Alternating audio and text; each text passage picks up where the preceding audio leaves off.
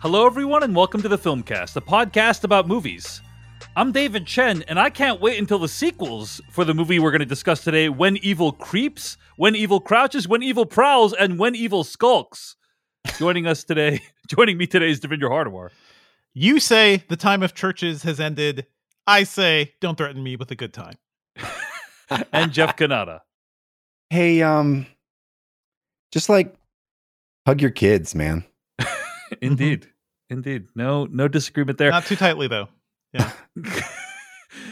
Those are, of course, all vague and oblique references to the fact that today on the podcast, we're going to be reviewing the horror film When Evil Lurks. It's out in limited release right now. It'll be on Shudder on October 27th. We got Chris Rudd from the Streaming Things podcast joining us for that review. It's going to be a great time.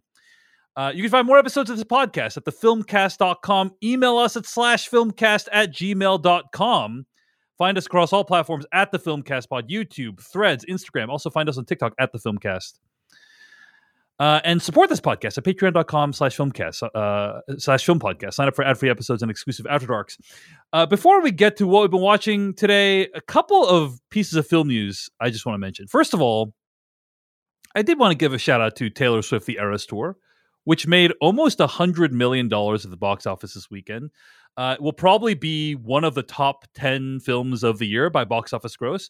And by the way, a movie that none of us knew existed 3 months ago, or 4 months ago.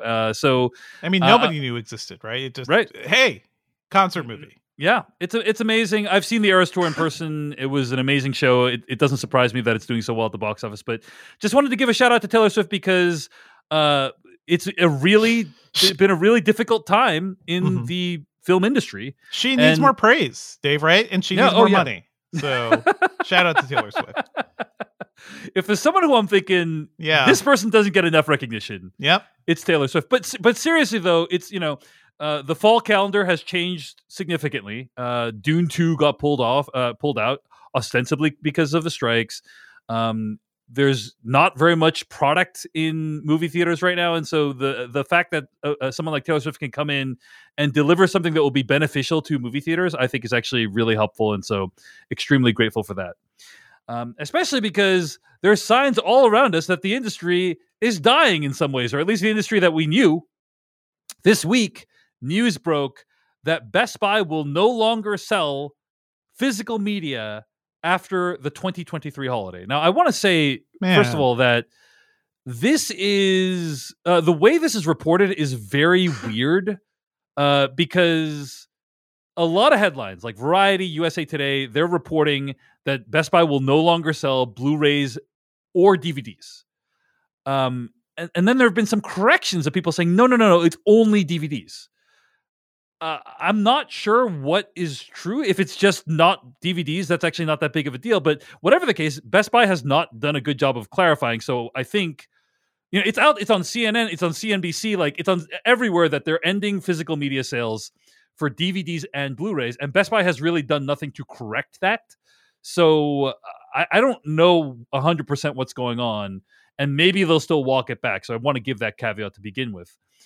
But it does really feel like, Devindra, I think maybe you and I predicted a long time ago, 4K UHD is going to be the last physical format. Like that's it, right? There's not going to be anything after that. Buy as many as you can. I still have HD DVDs, like sitting somewhere in a box. So you have an HD DVD player? I do. I actually do. Do you use the Xbox 360 attachment for the HD DVDs? I bought a computer thing that does Blu-rays and HD DVDs for storage purposes, you see.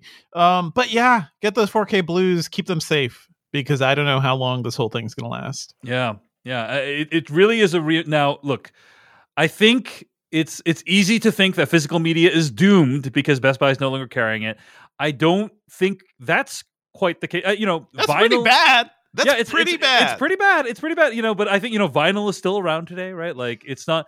It's and I think DVDs and Blu-rays will become like vinyl one day. Vinyl required the near death of that format. Plus, a public that was so put off by like what came afterwards that they went back to it. But maybe, sure, yeah. I think there's still going to be companies willing to put out physical media for a long time. Sure. I'm thinking companies like Arrow. I'm thinking companies like Criterion, companies like Kino Lorber, like more niche companies. I think will continue. But you're going to be spending like $50 plus per disc at that point. So, yeah, maybe. Yeah, it's going to be rough. It's going to be back to the VHS days, basically, where it's like you have a treasured object if you own physical media. Back then. Maybe we still got a little bit. We still got. I'm guessing about a decade is my guess, Devindra. But there's still several major retailers of physical media. You still got Amazon, Target, and Walmart. Basically, will now become the biggest purveyors of physical media in the country, with no Best Buy anymore. But it is a shame because Best Buy would usually have great special deals. editions, like steel books. They'd have deals. They'd have all this stuff. Now all that's gone to be replaced by what? I'm curious. Like. They're going to put like more washing machines in there. Like what? I don't even know what's going to be. Maybe they're going to expand their gaming because apparently Best Buy will still sell physical video games. But I think it's probably only a matter of time for that as well. Like it's all phone accessories, and maybe they're going to get into Funko Pops too. Yeah, they got a lot of Funko Pops to sell, man. Yep. Jeff, I know you collect the least physical media among the three of us. Does this news evoke any feelings in you whatsoever? I certainly sympathize with what you guys are talking about. I'm not, inured to this sentiment. I think that it is absolutely a loss not to be able to have the choice to have physical media, to have something that you own and that can't be removed from any service. I do think that is a net negative for this media, for this hobby that we enjoy, for enjoying the classics and having them readily available. Is it something that's going to affect my life? Probably not as much as yours, but I'm certainly sympathetic to it, no doubt. Yeah, it also comes on the heels of Netflix sending out its last DVDs and Blu-rays, right? Like it shut down recently. I think it was in September. It shut down its physical media arm. So they couldn't afford to keep doing that, but they did afford to create a nice send-off ad for the disc business. I was very confused by that. It is a bummer because Netflix right now has somewhere on the order of 3,500 to 4,000 movies on it, right? And that is just a very small number compared to the total number of movies that have been made, and certainly the number of movies that it offered available via physical media. I think that there's going to be, I lived before you could watch anything you want, and I think I will live after you can watch anything you want. I think the time when you could just have anything you wanted readily available is going to ultimately be a small blip of it's going to be a quirk in time rather than this thing that lasted, That's so weird to think about, Jeff. You know what I mean? Like, because I think we all thought, we're in a new era. It will just be this way from now on. This is the new normal. This is what we thought. This is it. We have access to all the world's information. And it's like, no, you have access to some of our cultural history, the ones that companies can justify on their quarterly earnings reports, basically. And that's it. So anyway, hugely bummed out by this Best Buy news. I hope they walk it back, but I'm not hopeful. 4K UHD is the last format. If there's any movie you even think you might want to revisit someday, get it on physical media. Own what you love. Yeah. That's the main thing. Yeah. That said, I cannot tell you the last time I set foot in a Best Buy. It's been years. I go relatively with some frequency, Yeah. I go, I don't like to leave my house, guys. I go walk around. Yeah, see around. What's on the shelves. Open see your how the mind. normal people, interact. Jeff? I don't. What? Who? Yeah. Who are you talking about? I want to be where the Best Buy shoppers are.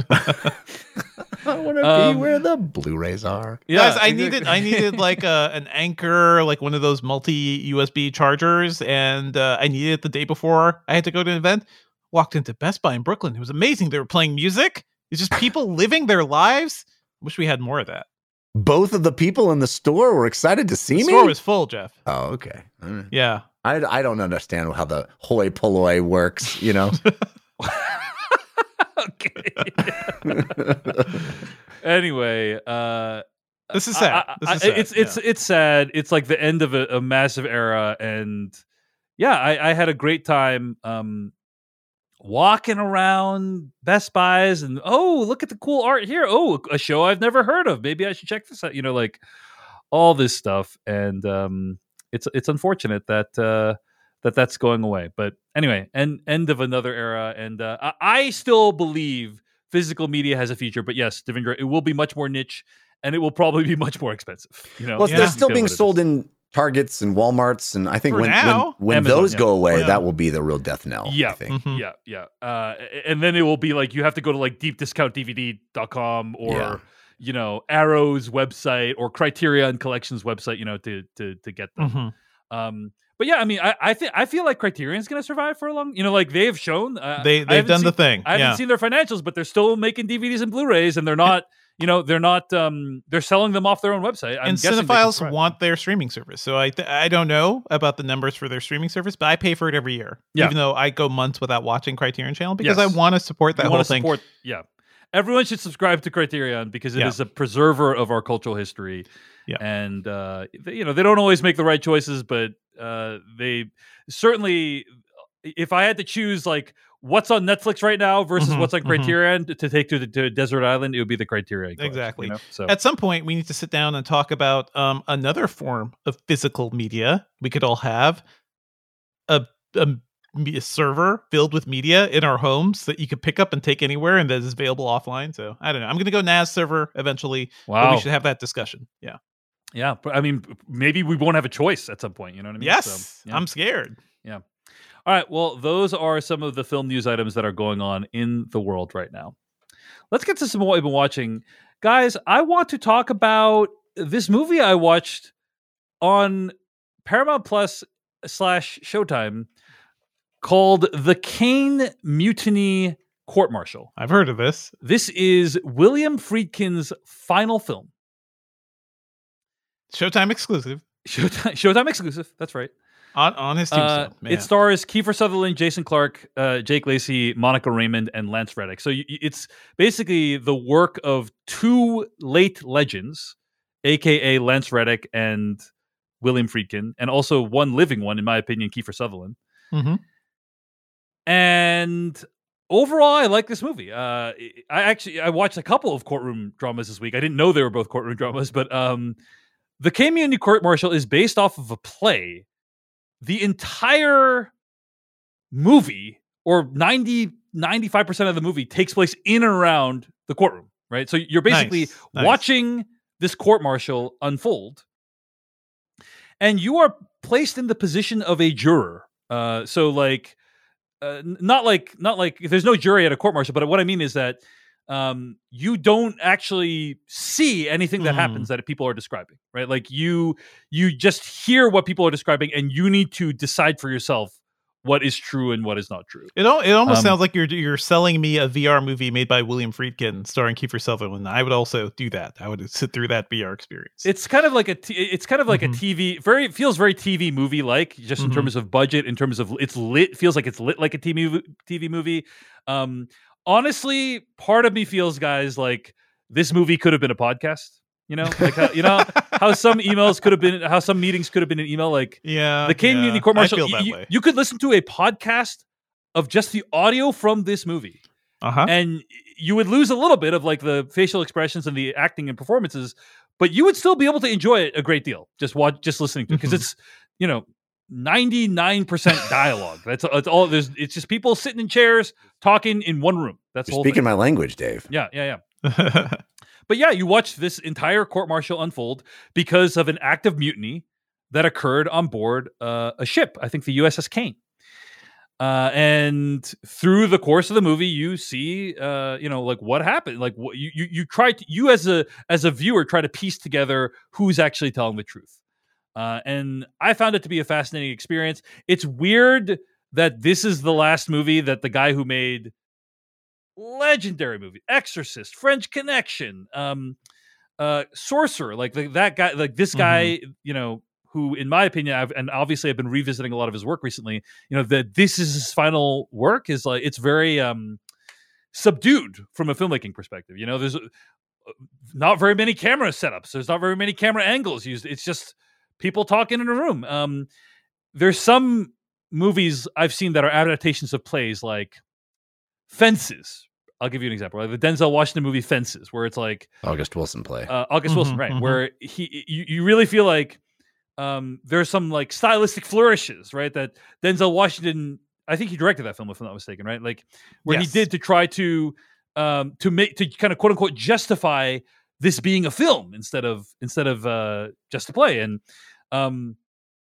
there's really none of that in this movie. It's really just we're straight up just camera in a courtroom. It's just camera in a courtroom. You know, like there's a couple of varieties of camera angles, and that's it. That's the whole thing. You know what I miss, Dave? I miss a camera in a courtroom. I miss the good wife and the good fight. So yeah. Sign me up. If that's your kind of thing, I think you will actually really enjoy this movie. I liked it. I found myself quite engrossed by the end of this movie, and everyone puts in an awesome performance. Specifically, Kiefer Sutherland is awesome in this movie. Like he is playing a completely different character than he usually plays, and I really appreciated that. Also, it's like wild to see Kiefer Sutherland in a courtroom drama after like he was also in A Few Good Men. He was very good in that as well. Yeah. Similar dynamics as A Few Good Men in some ways, but Kiefer Sutherland's playing like a completely different type of character, and I appreciate that. You know, this guy is probably rich beyond all imagination. He can just play the same character for the rest of his life if he wants to, but he really tried to stretch himself with this movie. So I got to give props to Kiefer for his performance in this movie as well. Kiefer should absolutely do a podcast. I would pay money for a Kiefer in my ear holes. Yeah, like, I mean, Devindra and I are huge fans of 24 in the Day. So it's a podcast that is 1 hour of time in real time. In real time. Oh wait, that's every podcast. Yes, but it's also it's Kiefer reading children's stories to help you fall asleep. Like yes, I want him purring in my ears so I fall asleep peacefully. Yes, yeah. But I dug this. I just really appreciate the idea of like you're trying to figure out what the truth is from different people's recollections of it, and like that's just a really interesting way to tell a story. Again, I know it's based off of a play, but I thought the movie was still effective, and I don't know if I would say it's a worthy send off for William Friedkin, but it's certainly a compelling piece of work, and that's definitely what William Friedkin has been known for his entire life. So, I appreciated the chance to watch it, and the movie is also dedicated to Lance Reddick. So seeing like dedicated to Lance Reddick, directed by William Friedkin, like in the credits, it really got me in the feels, you know. So seems like profoundly my jam. Check it out, Jeff. Check it out. But yeah, it's the Kane Mutiny Court Martial. It's available on Showtime and also Paramount Plus. It's one thing I've been watching this week. Let's take a quick break for a sponsor. We'll be back with more what we've been watching right after this. All right, Devindra Hardwar, hit us up with some of you've been watching. Sure. You know what's great, guys? RoboCop. You know what's also great? 5 hours of talking about RoboCop. Woo! I have been watching RoboDoc, the creation of RoboCop, which, by the way, should not be confused with the 2009 movie National Lampoon's RoboDoc, starring Alan Thicke and David Faustino. It's not that movie. This is a super nerdy, deep dive, behind the scenes look at making RoboCop with a ton of interviews, like talking to all the people you want to hear from, to Paul Verhoeven, to Peter Weller, Nancy Allen is here too.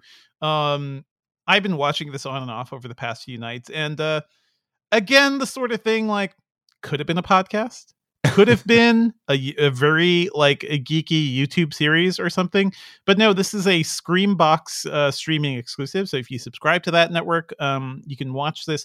I just bought it on iTunes because it's $13 and I don't want to like deal with Streambox or anything.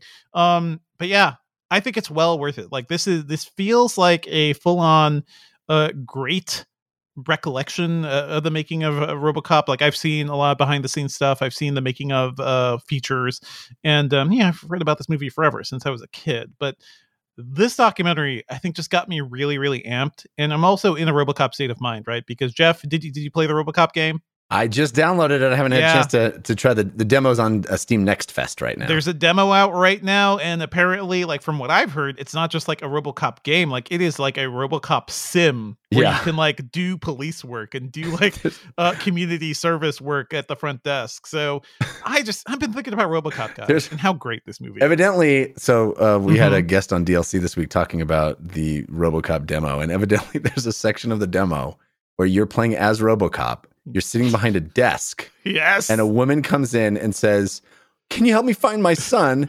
And you turn and you type under the computer a bit, and RoboCop turns back and says, "Ma'am, your son is dead."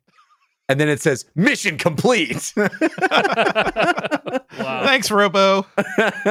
Community helper. Anyway, I love this movie. I love hearing about like everything that went into it. It starts with like the conception of the idea too, which it does like hit some things that I didn't quite things that honestly felt a little new to me too. Like it starts with who is it?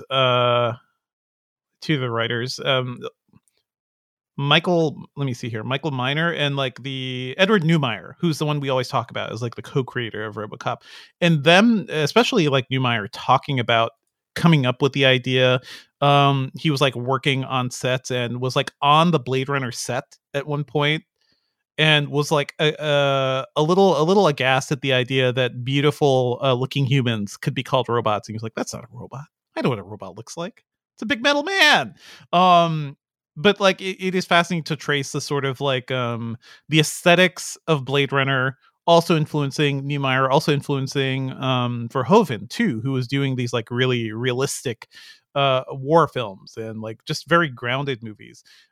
I think this is fascinating. If you love RoboCop as much as I do, I think this documentary is worth a look. And also RoboCop is fantastic. Like talk about a movie that just ages so gracefully and so terrifyingly too. Like it was so prescient, and we're kind of just living in that world now.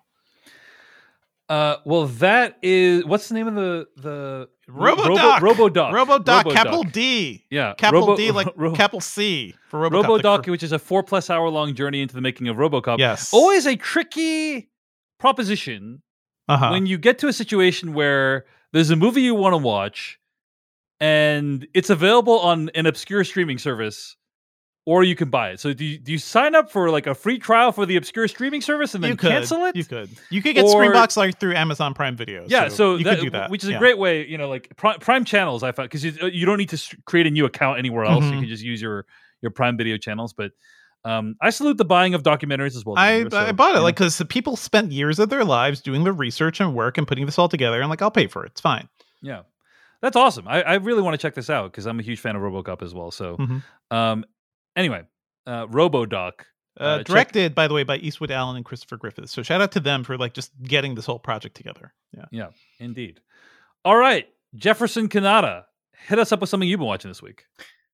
I checked out a new series on Paramount Plus called The Gold. The Gold.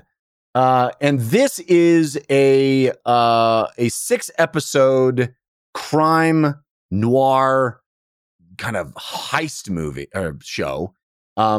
British.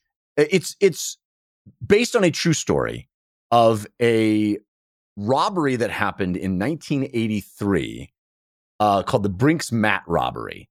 And what happened was, and this is not a spoiler because this is what happens before the show starts. What happened was these robbers decided they're going to rob a bank. And they go in, they have the place all plotted out, the whole job all plotted out, and they're going to go in and they're going to steal all this money. But when they get there, what they find is 26 million pounds, British pounds worth of gold. They didn't anticipate stealing gold. They have no way to use gold. They have no way to fence the gold. They've got gold when they thought they were going to get money, but they have way more gold than they ever thought they were going to get money, so they take the gold. That is the setup. So this is a heist movie that is about what happens after the heist. The heist is like the first minute and a half of this movie. Show, I should say, 6-episode show. The interesting stuff comes in when they have to deal with the gold, and this show is awesome. This show is so juicy fun. It's a sort of a procedural, it's into the nitty gritty of how you go about doing it. Very reminiscent of The Wire to me, because you're watching the criminals and you're watching the coppers that are trying to get them. And both of them are very sort of blue collar, like, nose in the dirt, doing the work. It reminds me of The Wire in that way, where it's really about the process of how one goes about turning gold into money, which harder than you might think. If you got a whole bunch of gold, you've got so much gold that it would literally affect the economy by removing that much gold from the economy and then putting that much gold back in the economy. It will in 1983, 26 million pounds worth of gold is like economy breaking. So like, how do you even transform that into usable currency that you can spend without getting noticed? That's interesting. But also then you have this whole copper side headed up by Hugh Bonneville, who people might know from Downton Abbey. He's the patriarch of Downton Abbey. But he's playing like an uber badass detective type dude. And his side is like all of these people like in office rooms just trying to work the case. Very not flashy, but sort of like blue collar, like really getting in there. Very fun. The thing about the show is that it's based on a true story, but it very much does not feel like it. There's a tag at the beginning of each episode that, things have been changed to, characters have been invented, et cetera, et cetera. I don't doubt that at all, because this show feels like prestige television. It does not feel like a true story. It's written with snappy killer dialogue. Everybody's sort of related to everybody in ways that just sort of only work on television and not. I don't know what has been changed exactly, and maybe those relationships are actually part of the true story, but it feels too slick, too cool, too well done to even be based on a true story. Like, everybody talks in this really heightened way. Everybody refers to the bad guys as villains. Like, even the bad guys are like, I was born a villain. We're all villains. Everybody's a villain here. We're all villains. And then the good guys are like, we got to catch a villain. Oh, he's a known villain. It's like they're talking cool ways that don't feel realistic, but awesome. There's a quote that I wrote down that I want to tell you guys. Hit us. This is a scene in the show where somebody says they're gonna do it a different way. They're gonna change they're gonna take on the system, and they're gonna change the system. And this woman says, "This country doesn't change. There is nothing the system likes more than There's nothing the system likes more than dealing with those who take it on. That's when it gets to show its strength."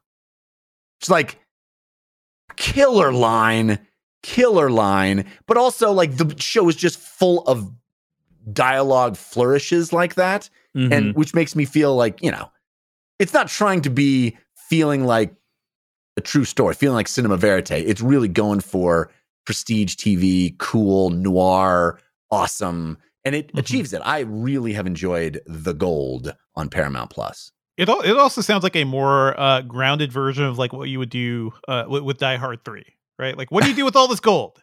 Yeah. You can't just move it very easily, Well, it doesn't feel anything like a Die Hard movie. Like I said, it feels more like The Wire. Okay. It's like, it's more dudes realistic, sure. sitting in a room, smoking cigarette, commiserating about their wives, and doing the hard work of like looking through papers to solve the case. Like, there's nothing flashy about it. It's just like nose to the grindstone process work. But I dig stories like that, and this one's very satisfying. Your comment about the gold impacting the economy reminds me of what's going on right now with those new weight loss drugs, Ozempic and Wegovy. They're made by Novo Nordisk, which is a Danish company, and apparently it's doing so well that it's like impacting the Danish economy. They're generating. It's like Novo Nordisk's market cap is like higher than Danish GDP now because of these drugs. It's just like, it's out there, Anyway, so it just sometimes when you have a really valuable asset and a lot of it can impact the macroeconomic conditions. So indeed, this sounds really cool though, Jeff. I will try to check it out. It's slick. The Gold. I dig it a lot. Yeah, The Gold on Paramount Plus. Speaking of digging, I watched a movie called The Burial on Prime Video. This is actually recommended to me by Devendra Hardwar, and I still need to see it. But I was just shocked that this movie existed. Yeah. So this is a movie directed by Maggie Betts, and this is the kind of movie that if it had come out in the 90s, it would have made like $75 million at the box office. Like it is a very crowd pleasing courtroom drama. I mean, Tommy Lee Jones, instant $75 million. It is right down the middle, like crowd pleasing. Everyone has something they can get out of this. 4-quadrant courtroom drama. It's basically you're just like only doing courtroom dramas this week. Yeah, yes. I didn't know it was a courtroom drama when I watched it. A themed week for Dave Chen's what we've been watching. Indeed. Well, I try to not watch trailers for things, and Devindra's like, "Hey, this movie looks good," and it had really good reviews, so I'm like, I'm going to check this out. I was mainly like Jamie Foxx and Tommy Lee Jones made a courtroom drama that I had never heard of. Heard zero about this movie, and it is now available to watch on Amazon Prime. Yeah, insane. Yeah, and it is highly it's highly enjoyable. Like it's again right down the middle, very safe movie. Anyone can enjoy it. Have a good time. I don't think it's a movie that's going to really stay with you after it's over. It's inspired by true events. That's the card they put at the beginning, like inspired by true events, which I appreciate. I think it's nice when they're not like based on a true story. I think inspired by true events is a much more soft statement that allows them to take a lot of artistic liberties, which they did in this case. Apparently this script was quite old, and the writer-director Maggie Betts took it off the shelf and was able to make the script her own, added in a bunch of racial themes into the movie, added a lot more people of color to the cast who are based off of real life people. And I do think that those moves do make this a far more interesting film. Basically, Tommy Lee Jones plays the head of a funeral home, right? A set of funeral homes. And he gets an offer to acquire some of his funeral homes. And then the person welches on the offer, like goes back on it. And Tommy Lee Jones is so angry. He's like, make a whole movie about it. I got to hire a lawyer to sue this guy. And he hires Jamie Foxx, who is typically a personal injury lawyer who has a private jet and a really high flying lifestyle. And he doesn't really deal with contract law, but for a variety of reasons, he decides to take on Tommy Lee Jones' case. Jamie Foxx is awesome in this movie. He is on the level of Jamie Foxx, right? How foxy is he in this movie? This is 8 out of 10 Fox. Yes. Level. Give me the Fox. He is super charismatic. He and Tommy Lee Jones, I think, have really solid chemistry. It's kind of worth it. If you like seeing Jamie Foxx put in a highly charismatic performance, you're going to be really happy with The Burial. So I saw people making My Cousin Vinny comparisons to this movie. Yes, sign me up. I miss this. Yeah, yes. It's of that level. And I was reading an interview with Maggie Betts, and she was saying how they don't really make courtroom dramas that much anymore. For theaters, right? They don't, or movies, I should say. It really is a pretty rigid formula. It's very similar to romantic comedies. You kind of understand the dynamics. You know how they're going to end. And what she chose to do with this movie was embrace that formula, but also kind of try to add her own spin to it. Maggie Betts, I'm talking about. And I think she did a pretty good job of it. But yeah, I mean, these movies have extremely rigid structures, and this movie does not deviate from that. And so, if that's something you like, if that's something you take comfort in, you'll have a great time with The Burial on Prime Video. So I enjoyed it. I thought it was a lot of fun. But it does feel like it's a movie straight out of the 90s, and that's because I think it was written in a different era, and it co-stars Alan Ruck too. He's awesome. All your faves. He's awesome in this movie. He's great. Alan Ruck, who plays Connor Roy in Succession. He's awesome in this movie. Talking about 80s, 90s faces. Yes. Yeah, everyone's great in this. The cast is awesome. So Bill Camp. Yes. Yeah, Bill Camp is in this. Yeah, it's a great cast. It's a great cast. But it's not revolutionary. It's not going to change your mind about anything. I just think it's this is a fun courtroom drama that reminds me of the kind of movies. Do you guys remember when John Grisham movies came out once a year? Yes. The Client, A Time to Kill, The Rainmaker, all these movies. It's really of that era. It feels of that era. It feels straight out of that era. So if you find that kind of thing comforting, you're really going to enjoy The Burial on Prime Video. Check it out. Devindra Hardawar, what is something else you've been watching? I actually have two quick things in the Disneyverse I just want to mention at the same time. Okay. I did finish Ahsoka, which I think, I don't know what it's going to take. Have you guys finished it at all or watched? I have finished it. I have finished it. I haven't started it. I have not started it. I feel like give it a couple episodes, Jeff. I do want to say, like, yeah, a lot of my concerns from the beginning of Ahsoka were true, but man, is it just basic lightsaber stuff, basic like cool Star Wars stuff. Yeah, that series did so well. Like I do think it's fulfilling on that level. Similarly, I've also started watching Loki season well, let two. me just say, I agree that the Star Wars stuff in the show is really good. Like the lightsabers, the dogfights, the visuals are awesome. And also the show itself is quite bad overall, I think. Season one it's kind of a mess. It also like makes me realize like, we talk about the volume quite a bit, and it enables so many great things. But when it comes to things like action sequences and sword fights, it does feel a little limiting. Like you start to notice that this lightsaber fight is on a really small like stage. Like people can't really move around much. And I think back to Attack of the Clones. Yes, what I wouldn't give for some lightsaber fights like in the prequels, you know, which had some problems but had some awesome lightsaber fights. Anyway, Ahsoka season 1 pretty disappointing in my opinion. Pretty disappointing, but I would say still worth a watch if you miss some Star Wars stuff. Like there is good stuff in there. I can agree with that. I had a fun time with some parts of it, so yeah. All right, but Devindra, what else are you watching? Also Loki season 2, and mainly I just want to say like it's totally fine. It's a reminder that I think the first season of Loki was such a surprising thing because it was so inventive. There were so many great big sci-fi ideas, and that continues in season 2. I've only seen one episode so far, but they have Justin Benson and Aaron Moorhead doing that first episode. I like the sort of indie sci-fi stuff those guys have been doing together too. I talked about Something in the Dirt, I think last year when it hit Sundance. So visually, it's really cool. It's really cool to have Ke Huy Quan in this show. I have more faith in where this is going because it's at least more compelling than whatever the hell was happening in Secret Wars. Like what a Secret Invasion. Like what a whiff that thing. Yeah, Secret Invasion like, was a disaster. Oh my god. I have to say, I've seen the first 2 episodes, and I liked the first episode, and I thought the second episode was pretty terrible, in my opinion. Yeah. So we'll see. We'll see. Like a lot of shakiness going on here, but anyway, I'm going to be checking it out all the way to the end. But it's Loki season 2, also on Disney Plus. Jeff Kanata, hit us up with something else you're watching.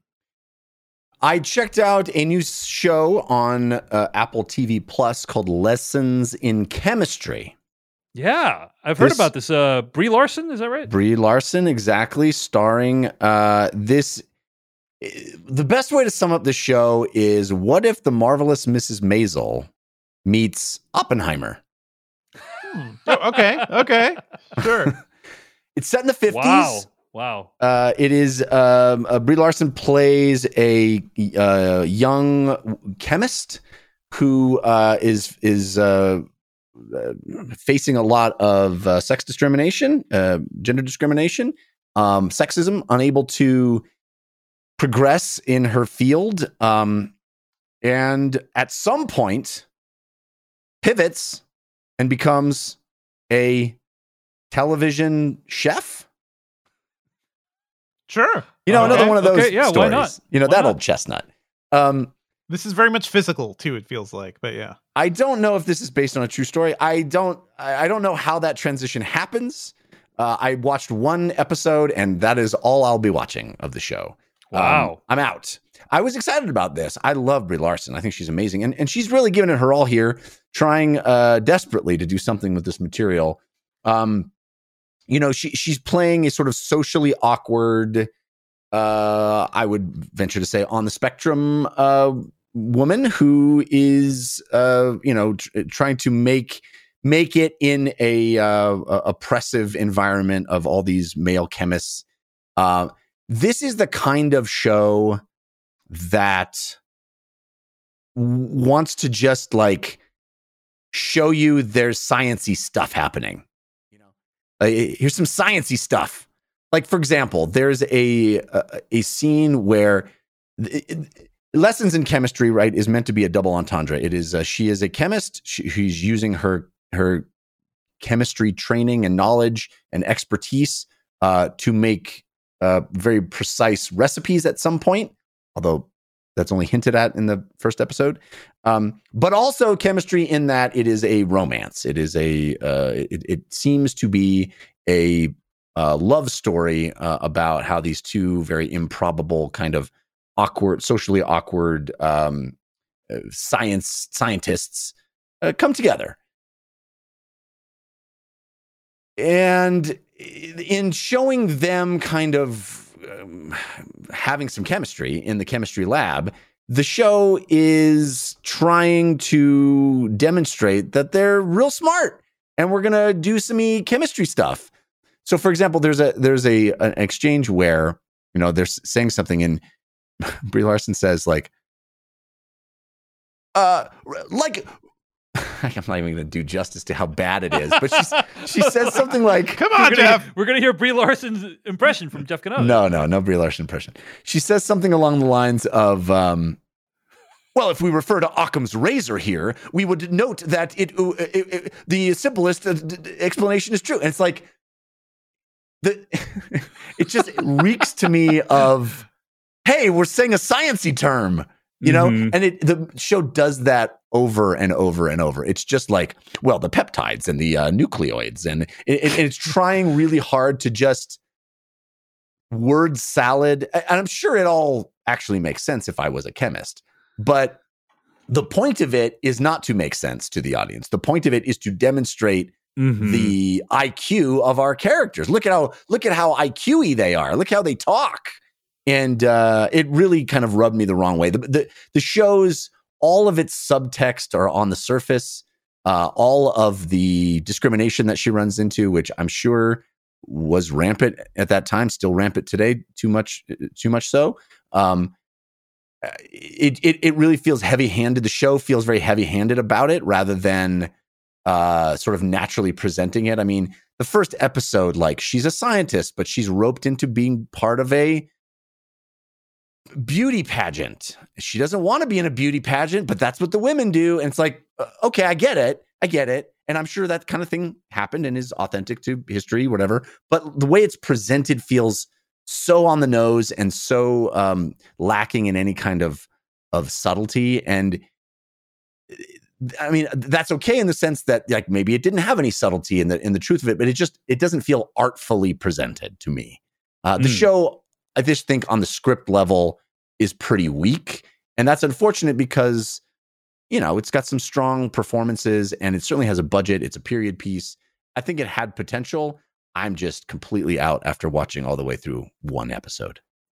It reminds me, Jeff, of the way you're talking about it. Reminds me of how, like, in Star Trek, they just drop like the most complete nonsensical technobabble, like in general. Like, my brother's positronic brain has a type L phase discriminating amplifier, something like that. Which is like, there's when you do that in a sci-fi thing, you're doing it for a purpose. But this, and a very similar purpose is being done here. It's just to demonstrate the sophistication of the character in a kind of abstract way. It's talking at the audience instead of with the audience.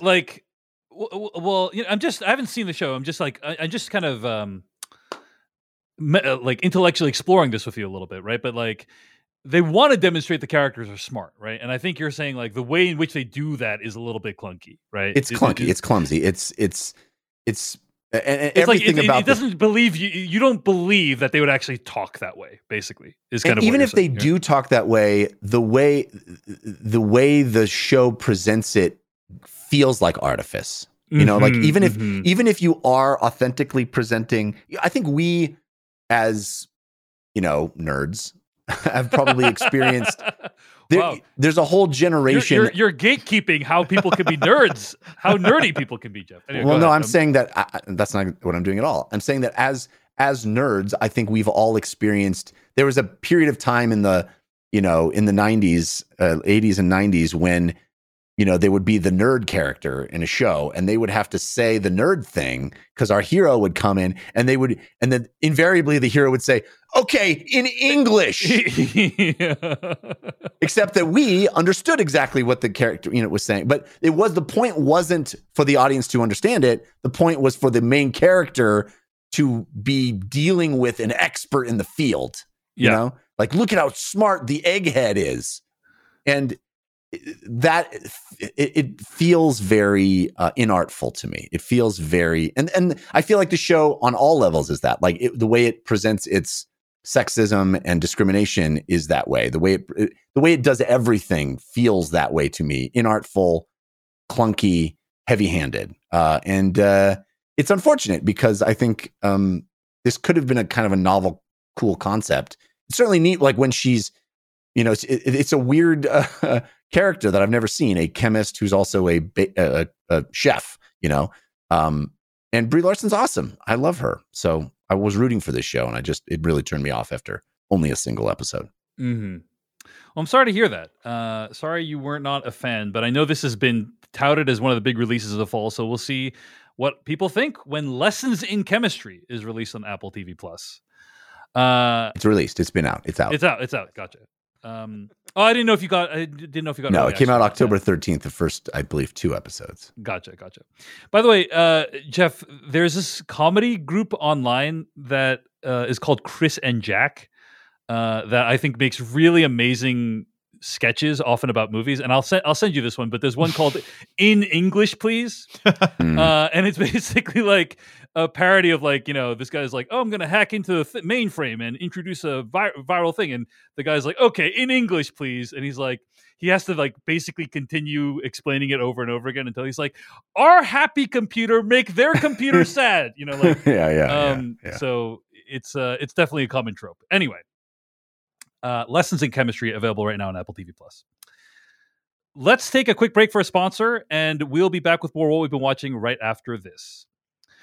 All right, Devindra Hardawar and I had a chance to watch The Fall of the House of Usher on Netflix. It's a new miniseries from Mike Flanagan. Are we doing a whole episode about this? No, we changed that, remember? We changed it, Jeff. Yeah, it's still on the schedule. Oh, that's my bad. Well, but that will change. That's going to change, yeah. So another fall thing. Yeah. This is the new Mike Flanagan miniseries based off of the works of Edgar Allan Poe. I am going to reveal the premise of the show. So if you don't want to know the premise or how the show works, then tune out for a couple minutes. But what this show is it's actually hugely ambitious in terms of its structure and what it's trying to accomplish. It's called The Fall of the House of Usher. It's based off of Edgar Allan Poe's story, Fall of the House of Usher. But every single episode of the show is titled a different one of Edgar Allan Poe's stories or poems. And essentially, you learn in the first episode, many of the kids in the family of Usher have died. And in the subsequent episodes, you learn how they died, and they typically die in ways that map to one of Edgar Allan Poe's poems or stories, right? That's the whole series, essentially. Love Mike Flanagan for a big swing. Always big swing. And there's a lot of stuff I'm not, that's the basic, I'm not even saying a bunch of other stuff that happens. I'm not even talking about a bunch of the other framing devices or anything like that. But yeah, we were all huge fans of Midnight Mass. I think that was we all thought that was a masterpiece. Devindra, I know you were also a huge fan of Haunting of Hill House. I love all his stuff, even the last one he did, which was the Christopher Pike story. Not as good as his other series, but I love Mike Flanagan. As a storyteller, he is a guy. You tell me Mike Flanagan is involved in something, I pull up a blanket, I'm like, sit down, tell me a story, Mike Flanagan. Yeah, that's what I want. All right, so I'm really curious, Devindra Hardawar, what did you think of the Fall of the House of Usher? Well, I'm about halfway through right now, and I am loving it because to me, it is hugely ambitious. I'm not super familiar with the works of Poe, but I know what he's hinting at here. I will say this is a great series for anybody who was looking at Succession and was like, man, I wish these characters would all die horribly, because there's a lot of Succession vibes in here. But also I realize not only is Mike Flanagan a good storyteller, I also think he is just he is one of my favorite people when it comes to casting folks, and whoever he's working with for casting too. He typically works with people over and over again, but every time a new cast member appears, I'm just I feel like Key and Peele doing the Liam Neeson thing, Carla Gugino, Karen Sisco herself. Oh my God, Bruce Greenwood. Oh, the original Captain Pike. Hell yeah, Mary McDonald from Battlestar Galactica. All right, let's go. Every single person in the show, I just kind of feel that way about. So it's I just feel like I'm in very good hands. I think the structure of this, not to mention Carl Lumbly. Mantis himself? Mantis himself? Yes. Oh my God. Indeed.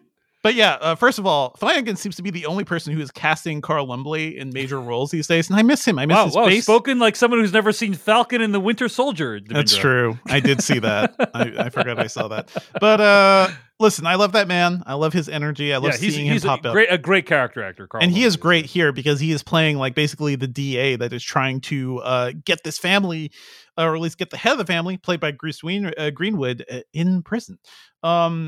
I think the scope of this story is really cool. I think all the characters are just very interesting. And it's all really well done, but also Flanagan just knows how to use these people, because Bruce Greenwood as a sort of like patriarch of this very rich family who has a very like, traumatized backstory of his own, I think is just fantastic. Carla Gugino as sort of like the living force of evil, just like it really uses her so well. I'm just like always entertained watching this. Also shocking to imagine that Bruce Greenwood, a lot of his work in this series, I believe, was just like emergency reshoots, because it was originally Frank Langella in that role, and he was fired for inappropriate comments. Halfway through production, he was fired and replaced by Bruce Greenwood. Mm-hmm. So yeah, they had to reshoot a bunch of stuff. I think this is Bruce Greenwood under duress. Also, yeah. It's like we got to get this done, buddy.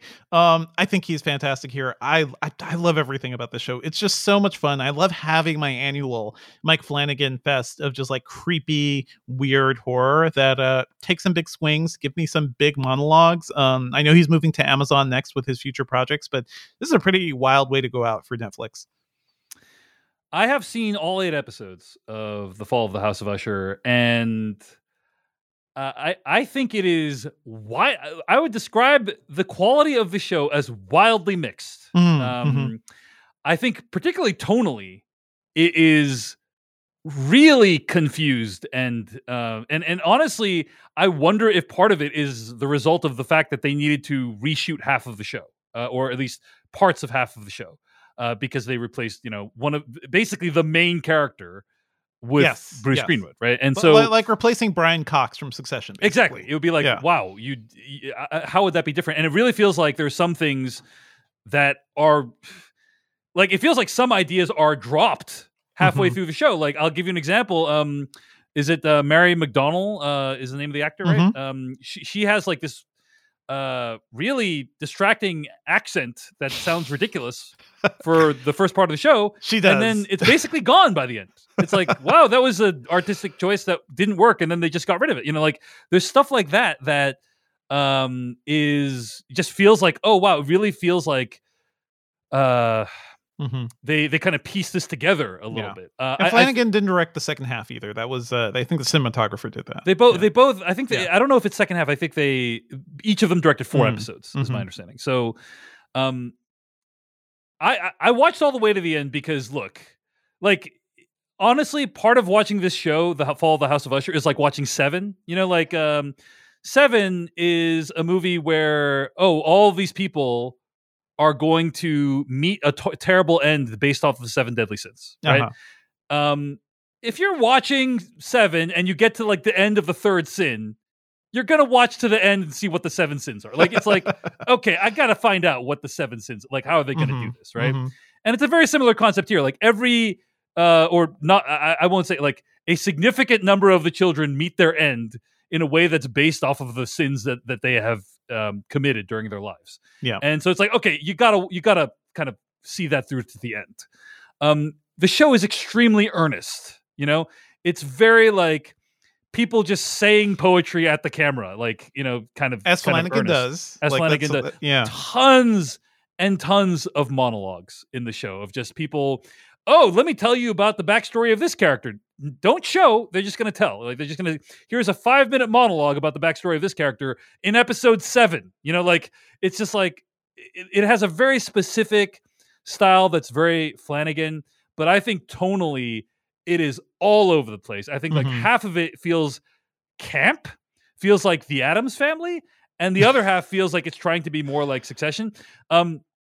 Some people have referred to it as scary Succession, but I think a much better comparison is Knives Out. It is like very Knives Out horror edition, right? Like it's like a very like it has the kind of over the top nature of Knives Out, but it's a horror series, right? And so I think that makes for a fairly unwieldy combination at times.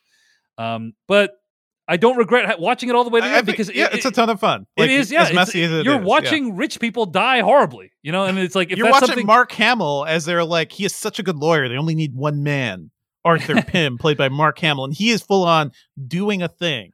And I love when Mark Hamill does a thing. It's great to see Mark Hamill, but that character is also kind of some of the issues I have with the show, which is he's so over the top in that role. He's clearly like super evil. That character, like playing the Joker, right? He's like playing the Joker. Yeah, that's exactly right. That's exactly right. Yeah.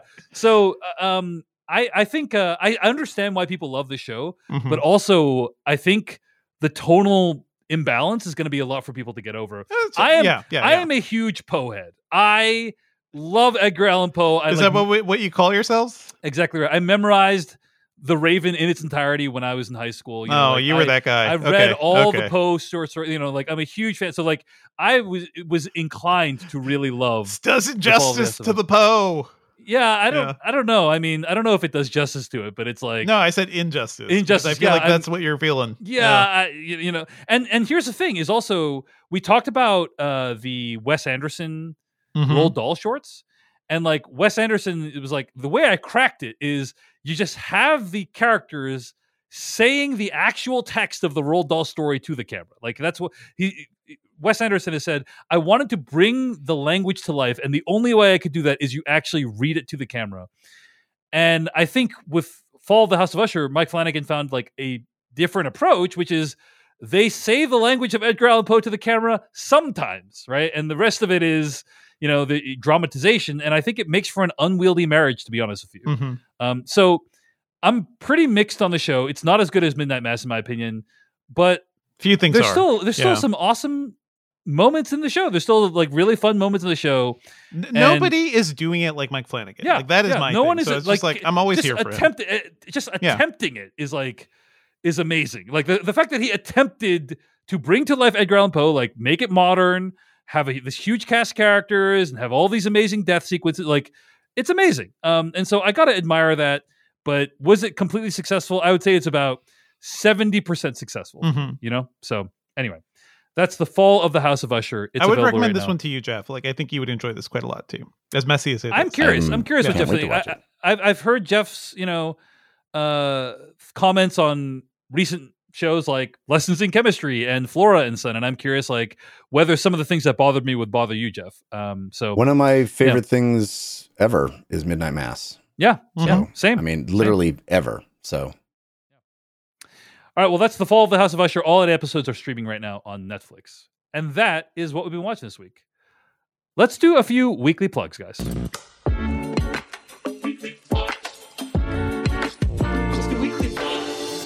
Weekly plugs is a part of the show each week where we plug something else we've been making. I've been doing these intermittent broadcasts with Scott Mendelson over at therap.com. He has an encyclopedic knowledge of box office history. We talked this weekend about Taylor Swift, The Eras Tour, how well it did, how we should be thinking about how well it did, how successful it was, and so on. A lot of different opinions out there, but I think you'll agree ours is the right one. Check it out at youtube.com/Dave Chensky, youtube.com/Dave Chen SKY.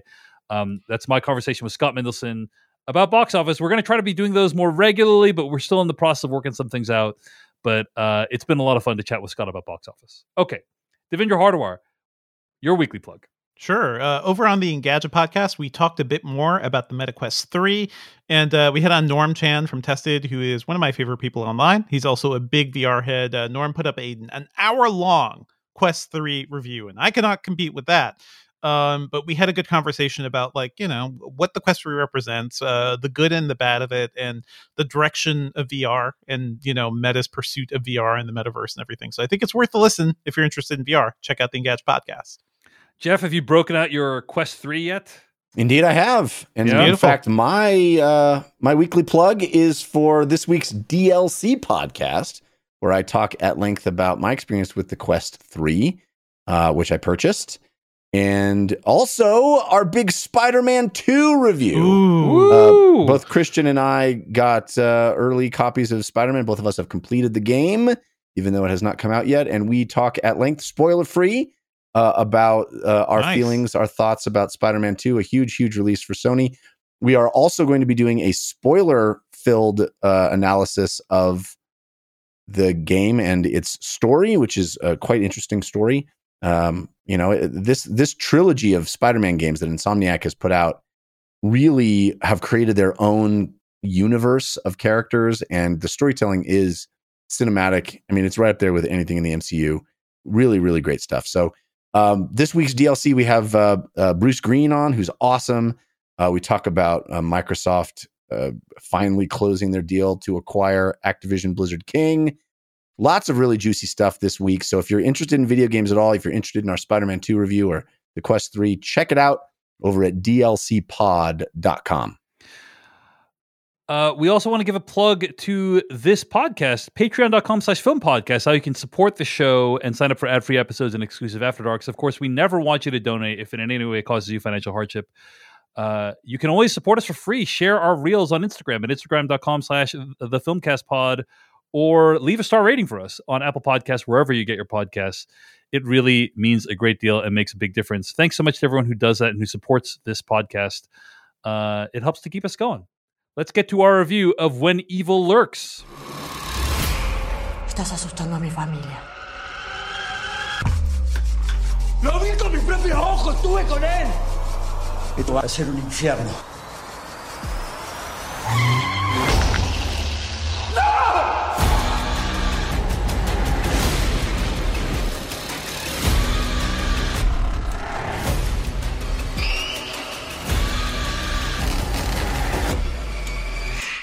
Tenemos que encontrar a la bestia antes de que nazcan más. Welcome to the Filmcast's review of When Evil Lurks, which is out in theaters right now.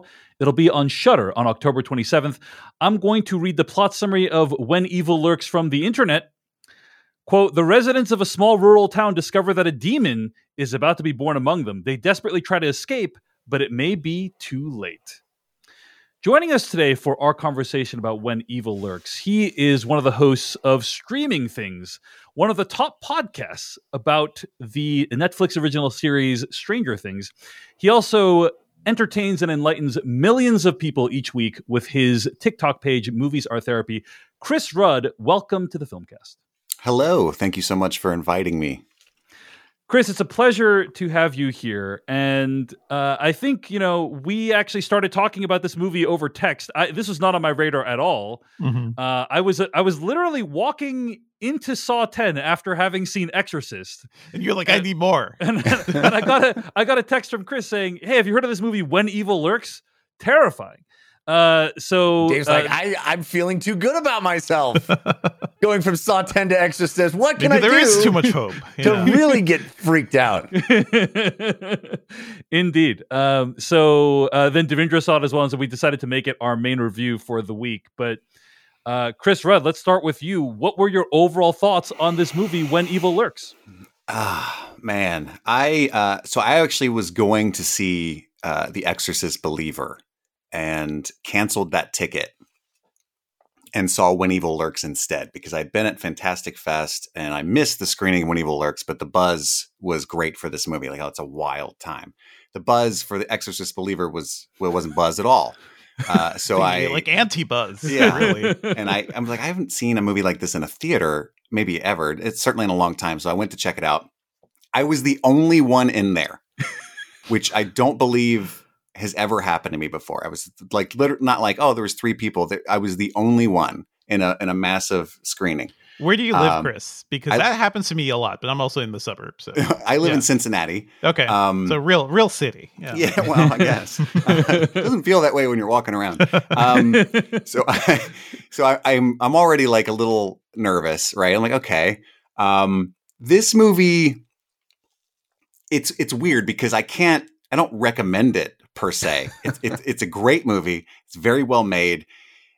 It does what it's trying to do. And I think it's funny that it came out the same day as The Exorcist Believer, because it feels to me more of a spiritual successor to the original Exorcist than the legacy sequel could imagine being. In the way that it's so transgressive. It's shocking. It pushes boundaries. I'm not a super squeamish person when I'm watching movies. I laugh very easily. I cry very easily, but I very rarely shout at the screen or, you know what I mean, cringe in a way that that horror movies would want me to. Mm-hmm. But I was grateful to be alone in that theater because there were certain scenes I was squirming, I was leaping forward and covering my mouth. I mean, I was being dramatic. And a movie has not made me do that in a very long time, if possibly ever. Mm-hmm. I think this is the meanest horror movie I've ever seen. And I use that word specifically. It's, you know, because there's been grosser ones, but this is the meanest. I don't know if this is as mean as The Mist, but it's pretty mean. Yeah, it's pretty mean. That's true. That's true. Yeah. That ending of The Mist still like sits in my heart and will never leave. That's pretty rough. Pretty rough. Yeah, that's fair. That's fair. But I think for a specific type of person, and I don't even want to say for whom, with it because it's kind of a spoiler, it leads that down that route. Like I would warn specific people from even enjoying this or trying to. I know for something about the way that Damien Rugna made this film in particular, it just unsettled me. There are movies like The Sadness that really try their hardest to shock you in a way that's almost, to me, annoying. It's kind of, you can abstract those kinds of movies and enjoy them in a grisly way. Whereas this one was kind of grounded in a way that like truly messed me up. I drove home in silence. I hugged my family when I got home. I mean, I'm not being melodramatic. I went straight to my wife and daughter and like sat with them and tried to like, and my wife hates horror movies and she's like, what's wrong with you? And I told her what happened in the movie. And she was like, sounds fun. And, and I can't explain it to a normal person why you would want to watch that. But, oh yeah, I don't know if that's a review, but that's how I felt. That makes sense. I knew it was something special. Well, thank you for sharing that with us, Chris. On that note, you know, I will say there is a big, I've noticed this, there's a big difference between 0 people being in your theater and 1 person being in your theater. I'm just going to put that out there. I went to go see Dumb Money at like a 10 p.m. Thursday night showing. And there was 0 people in the theater. I'm like, this is amazing. I have a private screening, baby. It's David Chen is living large. And then literally, I'm going to say 5 minutes into the movie actually starting, not even the Nicole Kidman stuff. Like one guy walks in, ruins it, and sits down like near the front. I'm like, now our reactions to the movie are in dialogue with each other. You know what I mean? As opposed to just, I'm enjoying the movie. Now when I'm laughing, I'm like, what does he think about the fact now you were reminded you were in a public space? Better to have like 5 people in the theater than 1 person in the theater. Absolutely. 1 person in the theater is the most awkward it could be. It's like missing a bus by 3 minutes instead of 30 minutes. You know, it's like you'd much rather miss a bus by 30 minutes than like, oh, the bus is pulling away from the station right when you get there. Imagine he sat right next to you. It happens. It doesn't matter. In an empty theater, it's like they're sitting right next to you. It doesn't matter how big the theater is. Yeah, indeed.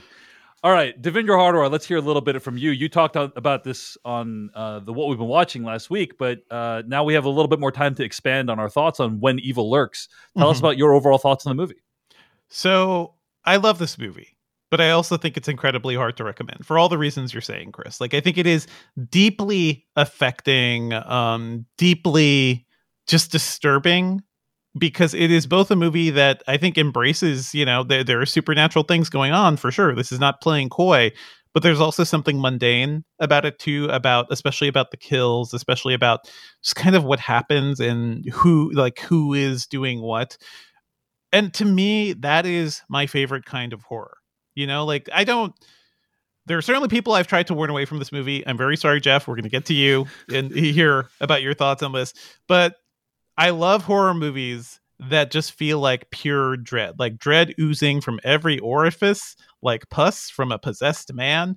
I think of movies like The Shining. I think of Gore Verbinski's The Ring and Ringu as well. Like, this is a movie that just it just feels like as soon as you start watching it, like you were not safe, you know, and the movie kind of reiterates that several times, and it doesn't really play coy. It doesn't really keep characters safe. And I find all that just really fascinating. in a similar way to the original Exorcist too, like just breaking those sorts of boundaries. There's also a lot of like just really clever world building in here that I find really cool too. I love when a movie does this. It's not just like, oh man, somebody's possessed. It's like, oh no, God is dead. The churches are no more. And that, just saying that, is like, oh, that's interesting. What is up with this world? And it builds certain things, like people are aware, and this isn't a huge spoiler, but people are aware of the idea of people being possessed. Right. They call it's like a commonly understood thing in the world. The phenomenon that's happening is commonly understood in the world. Where, like many horror films we watch, like The Exorcist Believer, spend a lot of time trying to bring people on board with like what is actually going on. This is a world where like everyone kind of has some sense of it already. Yeah, right? It's like, oh yeah, The Rotten. I've seen one of those at one point. You kind of have a protocol and you have rules. Yeah. This movie establishes rules, and those are always fun too. When you're doing this sort of world building, I just find that stuff combined with the way this, every sequence is built, the way things kind of flow together, and it's not a happy movie. It's not a movie you'll come away, feeling good about the world. But it's also like, sometimes this is why I enjoy horror, because yes, the world is pretty terrible. And honestly, right now, it's pretty fucking terrible. But there is something about horror that is, I don't know if I would say cleansing, but it's sort of like, man, it kind of just like releases me in a way to see something truly messed up like this. And then there are a lot of them, I don't think as highly. Like, I think a lot of horror movies punish characters for no reason, are bleak for no reason. And I just feel here like things kind of logically align. And this entire journey just feels like, I don't know, just incredibly like fascinating and rewarding and terrifying to me. I think this movie is also maybe in conversation with something like Bacurau, which we reviewed several years ago. And that was also another like pretty much a genre movie, but it was set in, rural South America. That was rural Brazil. This is rural Argentina. There's a lot of like political commentary here going on too about how these communities feel abandoned, about how the police don't give a shit, how the rich people can do whatever they want. I think that it's not like the main text of the movie, but I think that is all a really intriguing part of this whole tapestry of the narrative. So yeah, it's bleak. Yeah, it's a really rough watch, but for the kind of horror I like, I think this is one of the best horror films I've seen in years. Bacurau, by the way, I think was your number one film of that year, if I recall correctly, Devindra Hardawar. So yeah, the movie's Bacurau. Jeff Kanata, very curious to hear what you thought of When Evil Lurks. Well, Dave, I guess you could say that my thoughts on When Evil Lurks are best summed up in the form of a limerick. All right, let's hear it, Jeff. There's more than one harrowing shot in this movie that won't be forgotten. The kid stuff was cruel, but I dug all the rules. For the love of God, don't touch a rotten. Hey, Jeff. That was great. Sounds like Jeff got something out of the movie. Yeah, I really appreciated a lot of how this movie is structured. Mm-hmm. I love a movie that just drops you in. Yes. And doesn't, so many of these movies have a first act where we have to meet everybody and care about everybody, and we have to establish normalcy before the S hits the F. And this movie doesn't do that. This movie, we're just dropped into this experience in a way I think that great novels tend to do, that TV and film often do not, where you can just sort of start in media res, right? And you'll pick it up. The movie, I think, gives a lot of credit to the viewer and allows the viewer to just hit the ground running and not be pandered to or talked down to. Like, everybody in the world knows what's going on. You're going to get it. You're going to pick it up. And I really appreciated that level of trust that the filmmaker has with the audience. I agree with a lot of what you guys have said so far, Chris and Devindra. It is a profoundly disturbing movie. There are some really incredible sequences that are absolutely harrowing, absolutely disturbing. The movie, as Chris said, does what it sets out to do extremely well. Is it something I tend to enjoy things doing? No. Also, I sort of can't not say that the movie deals with special needs kid in a way that I found kind of offensive. It's a little gross, yeah. Yeah, as someone who is raising a special needs kid and often deals with, I mean, not to the extreme that is shown in the movie, but often deals with, tantrums that can't be stopped and outbursts that have no logical source to them. And the fact that this movie sort of implies there's an evil to that, it didn't sit well with me at all. It just felt cheap. It felt like a cheap way to get under the skin of the audience. And so much of the other parts of the movie aren't cheap. They're very, I think, expertly executed. And what this movie seems to be saying about this autistic child in the movie is, I don't know. I don't need to repeat it. We can definitely talk more about it in spoilers because it's kind of weird. I want to hear more about your. I want to hear more about your thoughts on that, Jeff, in spoilers. But thanks for sharing that. And glad that you found that there was stuff worth admiring. I gotta say, I think I might be a little bit more negative on this movie than you guys. First of all, I want to start by saying this movie is in theaters right now. It's going to be on Shudder on October 27th. I watched a online screener for this movie. Chris saw it in theaters. The online screener that I watched had, in my opinion, a very bad subtitle translation. It was, a good subtitle translation makes the words sing and it makes everything really comprehensible. And distinct characters speak differently, in different style. That's what a good subtitle translation can do. This subtitle translation was awkward and difficult to understand at times, and it felt like one person was writing the subtitles for everyone, very colloquially. It's usually the same text, between theatrical and home releases I don't for know. subs. So maybe I was. I didn't notice anything. I talked to Chris; he didn't experience that. So maybe I'm being too overly critical, but I did not enjoy the subtitle translation. I wonder, Dave, are you spoiled by the wonderful on-screen captions you see all day, every day when you're watching everything else? Because captions can be more descriptive, right? And they have more of a voice too. So that I think it felt to me like a clunky translation. Probably translation. What it felt to me. I am very used to clunky translations. So it kind of washes over my head. It doesn't kill the movie, but it's just I wish this was a better subtitle. And again, a recent example of this was Old Boy. I have watched one subtitle translation for most of my life. Then saw the recent one. It was amazing. This is way better. So subtitle translations can make a huge difference. I agree that structurally there's some really clever stuff about this movie, and the several sequences are really amazing. Specifically structurally, I'll just say, the movie keeps you guessing for a while as to who the main characters of the movie are going to be. And that's something I really appreciated about it. It's I always appreciate when the movie's ahead of the audience, right? You don't want the audience to be ahead of the movie. And this is one of those movies where you're constantly guessing. Some of the sequences, the makeup effects, the sort of overall sense of paranoia and the tension that is in this movie, I think are really praiseworthy. I think, and there's some really novel concepts. I'm watching, I haven't seen that before on screen, really, and that's really cool. It's amazing to mine new territory in this genre because there are so many horror movies, and there are so many sort of lore-based horror movies that are trying to kind of come up with a fiction that is scaring you in some way, and this really feels fresh. It's evocative of things that we kind of know. I think, Chris, you said it so well that this is a better Exorcist sequel than Exorcist. Believer.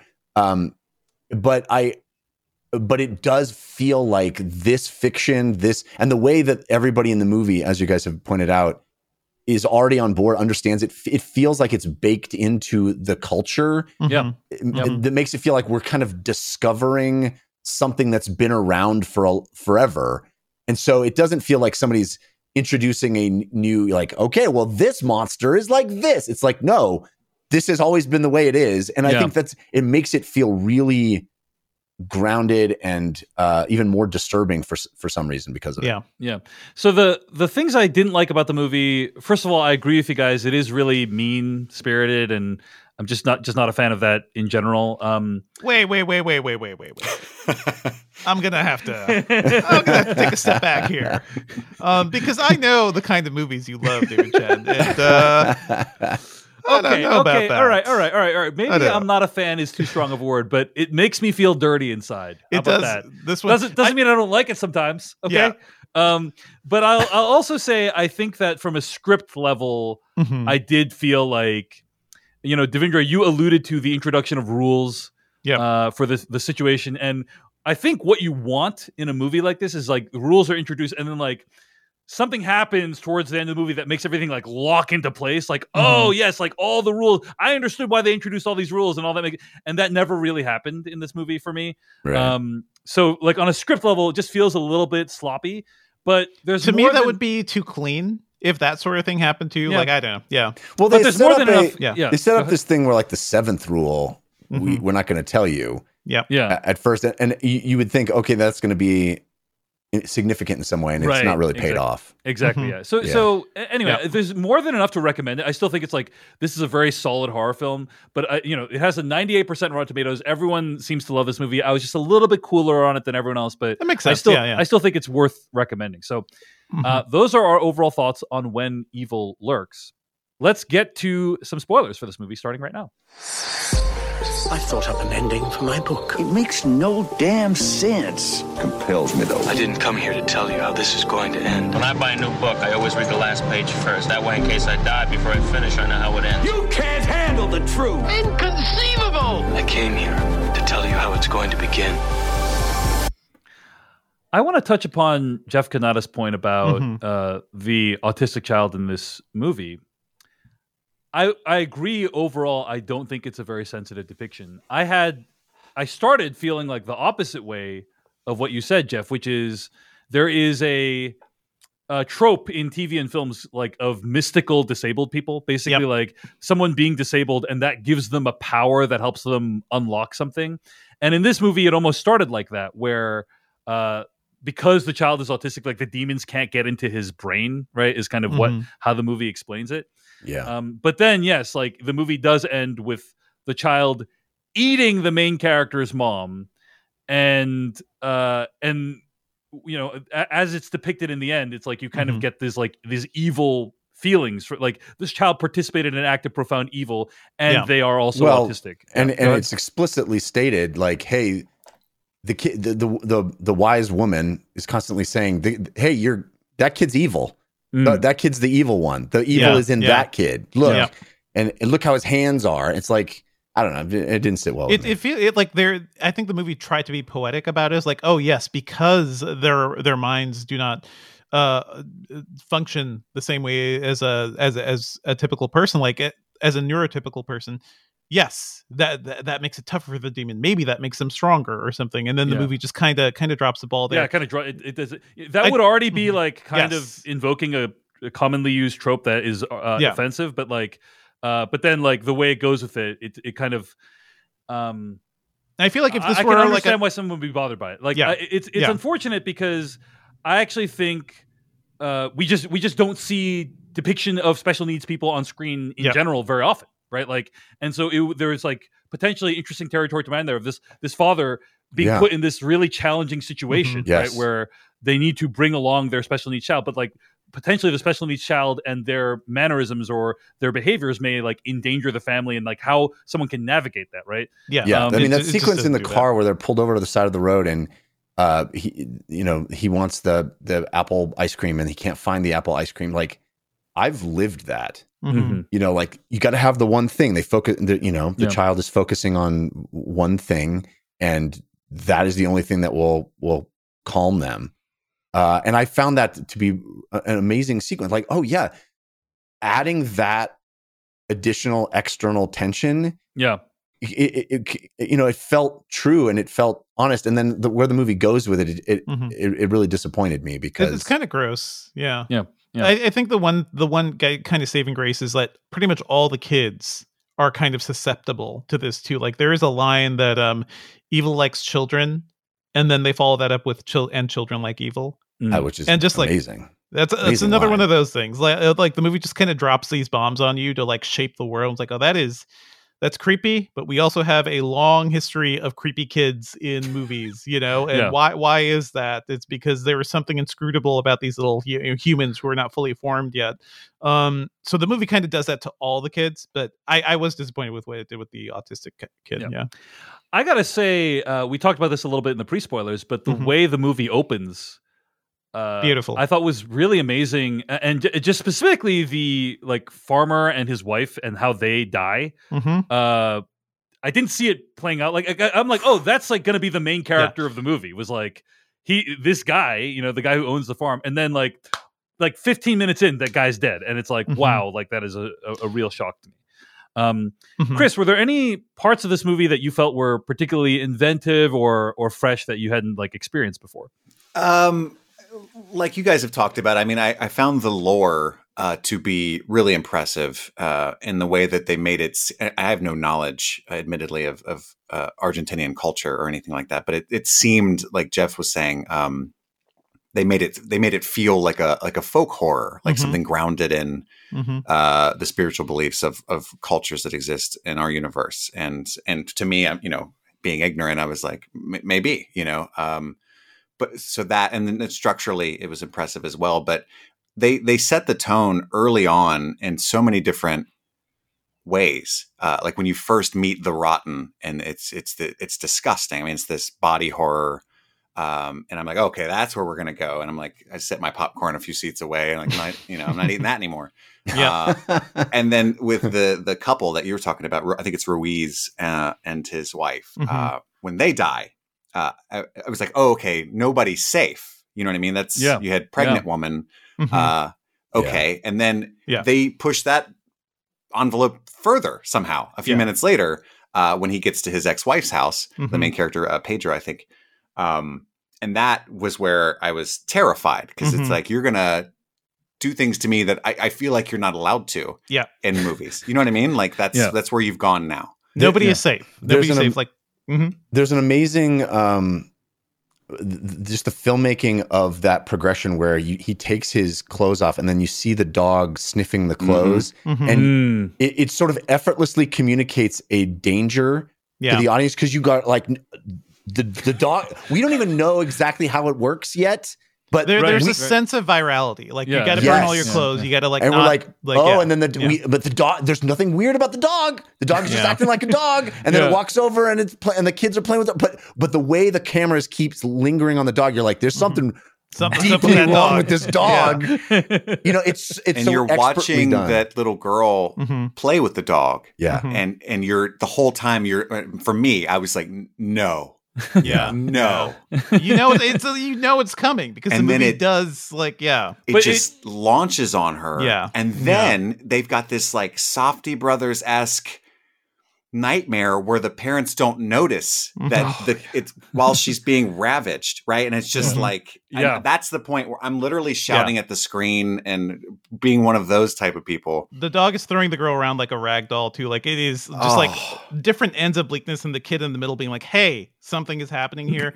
I want to point out the other scene too with Ruiz, because I also think that's sort of like where I started to like realize, oh, this movie is kind of a masterpiece, right? Because Ruiz's wife calls him out, and she's like, that goat. We're like, what? Nothing seems different about the goat. He recognizes something. He comes up, he shoots the shotgun. Every goat leaves except one. And that is all just that is amazing. It's like, how did they even achieve that? Like, that's amazing, right? Like, just good stuff. And then the turn with her in the axe too, just so abrupt. Like, it's so immediate. The evil happens immediately. I also think, what a genius idea. I mean, I don't know for certain it's never been done. I've never seen it done. It just seems like such a brilliant flipping on its head of everything we've ever seen before in horror movies, where the one thing you can't do is harm the evil. What a brilliant idea. Like, you can't hurt the thing that's here to hurt you. Like, one thing you can't do is don't, like, that is it's brilliant because what are we always rooting for our heroes to do in these movies? Vanquish the evil, destroy the evil, defeat it, figure out a way for, the people that are stuck in the cabin to finally kill the killer. No, that's the one thing you cannot do in this situation. You can. You just need a little golden ice pick in the back of the head. Like the old ice pick trick. You need a suitcase filled with equipment and tools. And I also love that somewhere along the line, okay, so God is effectively dead in this world, or religious thought is dead. The churches are no more. And this group of people have come up with an intricate way to stop the evil, right? And they never succeede, right? Like the evil is always one step ahead of them. Yeah. Kill that guy before it gets anywhere. This woman at the end is just like, I'm trying. Just don't leave me alone. Like, I'm really trying to make this thing happen. And the evil always wins. Yeah. That scene where she's like, don't leave me. Don't leave me alone. Are you leaving me? I will say that I think about that scene, you're right. Like the movie continues to like break horror film rules, right? Like, this guy's the main character. He has a pregnant wife. Like maybe he'll die, but the pregnant wife's going to survive. They're both dead in the first 10 minutes, right? Yeah. Then, surely the movie's not going to kill this innocent girl. Instead, she's like children are safe. She's ripped to shreds by this dog, and then, so I'm already like quite shocked and upset by this. And then, the most shocking thing after that is like basically the mom and the kid. First of all, the kid coming back to life, right? That's like it's rare that I've seen that where it happens. I've seen a thing where like a kid dies and then like they come back to like haunt the parent or whatever. Like even in Exorcist Believer, there's something similar dynamic. But I haven't seen a thing where the kid dies and then literally 2 minutes later they're breathing comfortably, like they're alive and well, right? They're very much Pet Cemetery vibes there, too. Sure. So, like, it's a lot of that. Also, that scene of Pedro going to his ex-wife's house, like, we don't know the full backstory. Here, like, a lot of stuff is communicated there from the wife's perspective, right? This guy is going crazy. Like, again, this is why I have a restraining order against him. I can't trust him with my kids. He is talking nonsense. There is a story, too, about what he had potentially done with his kids too, and the lingering guilt there. Like there is that story. And then he knows the instant when the dog goes mad, I did this. Like the lingering sense too of like, we moved the body, which honestly movie, if you can't hurt the evil, that seems like maybe sure. Maybe that's a way to break the rules, right? But it's he is responsible. He and his brother and Ruiz are responsible for all this stuff happening, and that lingering sense of guilt I built on him throughout the movie too. I found that fascinating. I agree with you, David, that the kid coming back fine was disturbing in its own right, but I also kind of felt like that's the only way you get away with having the dog rip the kid to shreds. Yeah, it's the only way you get away with it, because then you show the kid okay again, and you let the audience off the hook a bit. Right. Because at some point the audience doesn't forgive you, right? Like exactly. You can lose as a movie, you can lose the audience, right? Yeah. So you go, that was just this transition point to the kid becoming the evil thing. It wasn't actually we're off the hook for actually thinking about the ramifications of that horror, Yeah. Mm-hmm. Also, like, Jeff, I want to probe a statement you made about like the goat spreading the evil immediately. Your interpretation was like they killed themselves. She killed her husband and then herself because of the evil being within her. I initially, at least, interpreted it differently, where I think it's a thing. It's a rule where if you shoot the evil, that's a bad thing, right? Like you can't shoot it. That's one of the rules. So I think, like, I interpreted it as she killed her husband and herself to stop the evil from spreading, and she did that of her own recognizance. I did not think that. Because no human being kills themselves like that. Yes. I mean, that's a pretty bad. That was a very gruesome way to. That's when that something is the poster is inside of this you movie, forcing you to do that. The poster of this movie is her looking at the axe, and you don't know what that means until you see the movie. I'll be honest. I'm with you, Dave. That's how I initially took it, because she is so terrified, she's so upset of what he is about to unleash that she doesn't want to be around for it so desperately. It's that cloudy. That's what she did. It's purposefully cloudy. We don't know the full rules. Like, I think the virality of evil is never fully explained, except like there's some sort of transfer happening, and that is what we kind of have by the end of the movie. But I love that cloudiness. I love the it either could be she's trying to protect herself and the husband or the world or something, or it just gets to her. Either way, I don't buy it, guys. I'm sorry. Yeah. If she just killed him and ran, then maybe you'd have a point. Yes. But she, pregnant mother, decides to axe herself in the face? No. Yeah, that is how scared we should be. Yes, yes, Jeff. Indeed. That's how bad it is. So, Devindra, you talked a little bit about the ending and how the ending is very much evil triumphing, right? Evil is born and evil triumphs, and that's just a bold ending for a movie, And what are the implications of that? We don't really even understand at the end. I mean, sequel territory, baby. Like, really, this is like, to me, the beginning of a franchise, because you have such really interesting world building going on too. Like, I don't want to turn everything into a franchise, but I really want to know what is happening in the rest of the world here. Like, what happens after this story? You release the Antichrist or whatever.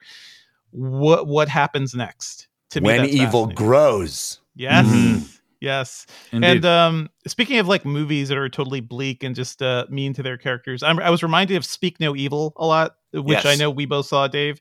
That movie, I like parts of it, but I think like it ultimately ended in like a really unfulfilling place. Like, I didn't really want to know more about what was happening there. Whereas I think this movie, even though it's just as bleak, I do think it's more about like, well, what next? Because you got me on the hook with this world. Yeah, man. I was.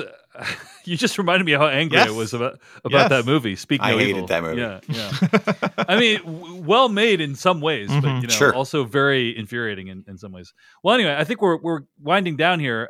Chris Rudd, I just want to go back to you and see if there's any other thoughts you have to share about this movie or the way it ended. No, I mean, I like I said, I'm. It's interesting to me that we call the genre horror, but what we really mean is that we want them to be scary. This movie didn't scare me a lot, but I was thoroughly horrified. And so for people that are into that sort of thing, I can't recommend anything higher. And it's interesting. It's the, I think, fourth specifically possession horror film this year. Yep. And still, like you said, so creative, so fresh, so new. 2 of those 4 movies are great. Talk to Me and this are incredible. Talk to Me, Exorcist Believer. What's the other one, Chris? Pope's Exorcist. Yes. How could you forget? You cannot forget the Pope's Exorcist. Which right. I didn't hate. Russell Crowe on a Vespa. I really want to see it. Yeah.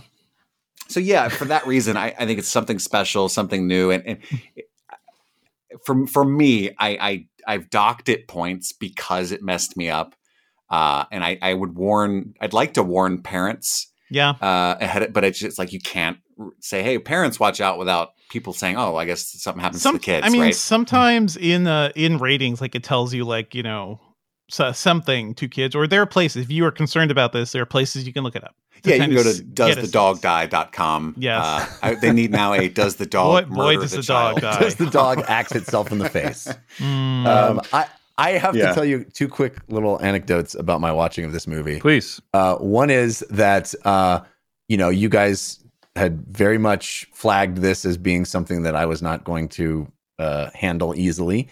And so at the beginning of the movie, pregnant wife, I'm like, this is it. This is the thing. The pregnant wife.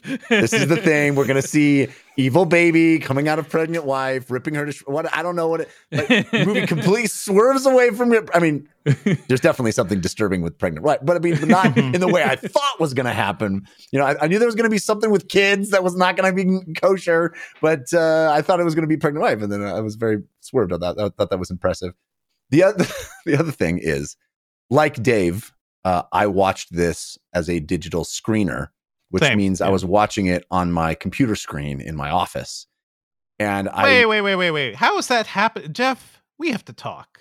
We have to talk about getting that screener to your beautiful projector. It's not an easy process unless I'm doing something very wrong. You're definitely doing something wrong. But we'll talk about that. Anyway, I'll help you. Maybe it's like a VGA cable that projector. No, it's just like, do you have an Apple TV, Jeff, or are you still Rokuing it? Rokuing it. That's You can screen. I plugged my laptop into a TV myself. You can do that too, but for a lot of movies these days, there are Apple TV apps that just you hit the button and it plays. Yeah. All right. Anyway, Jeff, go ahead. Yes. A lot of these screeners, they specifically have copy protection, so that it makes it difficult for you to do that, which is totally the prerogative as an early screen. Anyway, the point I'm trying to make is I was watching it on my computer screen in my office, and I was watching it. I decided, knowing that it was going to be disturbing, I decided to watch it in the middle of the day.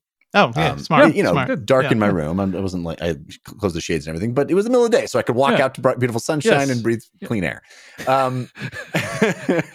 So anyway, so I'm watching it at 2:00 or whatever, and my kids get home from school, and my son had gotten a good report from his teacher, and he came down to tell me, came downstairs to the basement to tell me, knocks on my office door. And so I pause the thing and turn and say, "Come in, buddy."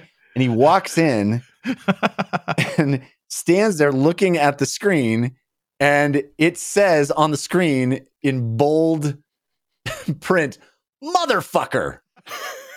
Just huge, bold. I mean, it could be worse. It could have been worse. Yeah, in this movie, it could be so much worse. I checked to make sure. I was pausing it in a scene that wasn't a horrific, gruesome death, but I did not anticipate. Not the audio. I didn't look at this. The audio was not something I recognized. Because it's in not a language I speak, and it says "motherfucker" on the screen, and my son's staring at them, and I'm like, hang on a second, buddy. Hang on a second. Perhaps the best outcome. Perhaps the best. I'm not calling attention to it. It's just It's not the mother eating the child's brains. It's not the little girl being mauled by the dog. It could be so many other things. I will say, good job on your reading, buddy. Don't read that though. Don't read that. We did get quite a number of comments on the Patreon page that were as follows. Quote, this is from Stranger to Reality, writing in saying, quote, "Having just watched When Evil Lurks, count me among the people who think it is going to be intensely upsetting for Jeff.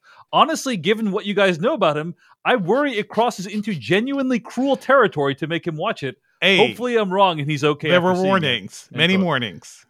Arnoldo Cortez writes, "When Evil Lurks is my favorite movie out of Fantastic Fest, so I'm incredibly excited for next week. Also, I have to add to the chorus and utter, 'You sick fucks,' under my breath for making Jeff watch it." We got to do this every October. At least this is now an October tradition. At least our audience cares about me. I got multiple messages from Chris Rudd, our guest today, on the show, being like, "Hey, is Jeff going to be okay watching this?"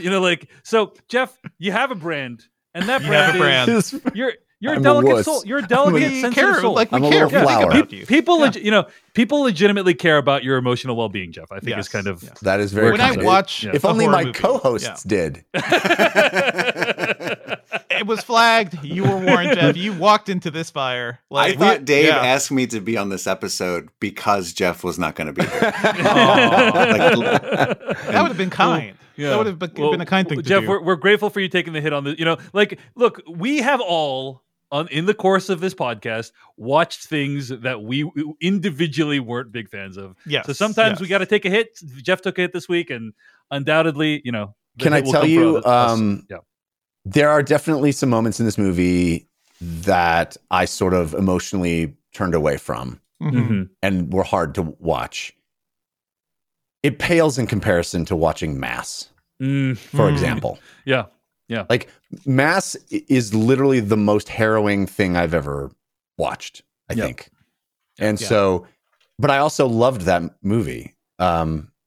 So take that for what it's worth. I don't know. Yeah, I mean, that is the Fran Kranz 2021 drama Mass for those who are curious, and also a movie that I suggested Jeff watch before our top 10 movies of the year that list that year. So I'm 2 for 2 in upsetting Jeff Kanata, but that one movie's much more kind of grounded in our reality, I think. Right? Well, I think that's why it's more disturbing. It's real. Too, it's really talking about things that affect every day of our lives. I mean, guys, like the news is not great right now, and I find this movie a lot less disturbing than the headlines we are seeing right now, which seem to get progressively worse. So, or no headlines. Maybe we don't even get headlines anymore. Maybe you don't. That is the opportunity / benefit of watching horror films is like you get to live out these feelings in a safe environment where you don't feel, nothing bad is actually going to happen to you watching, unless your kid walks in and reads "motherfucker" on the screen, Yeah. But in general, best possible outcome. Indeed. From this All right. movie. Well, anyway, at the end of the day, it's really impressive that Demian Rugna made a movie. I want to give a big shout out to Chris Rudd. Be sure to check out his podcast, Streaming Things, as well as his TikTok page at Movies Are Therapy.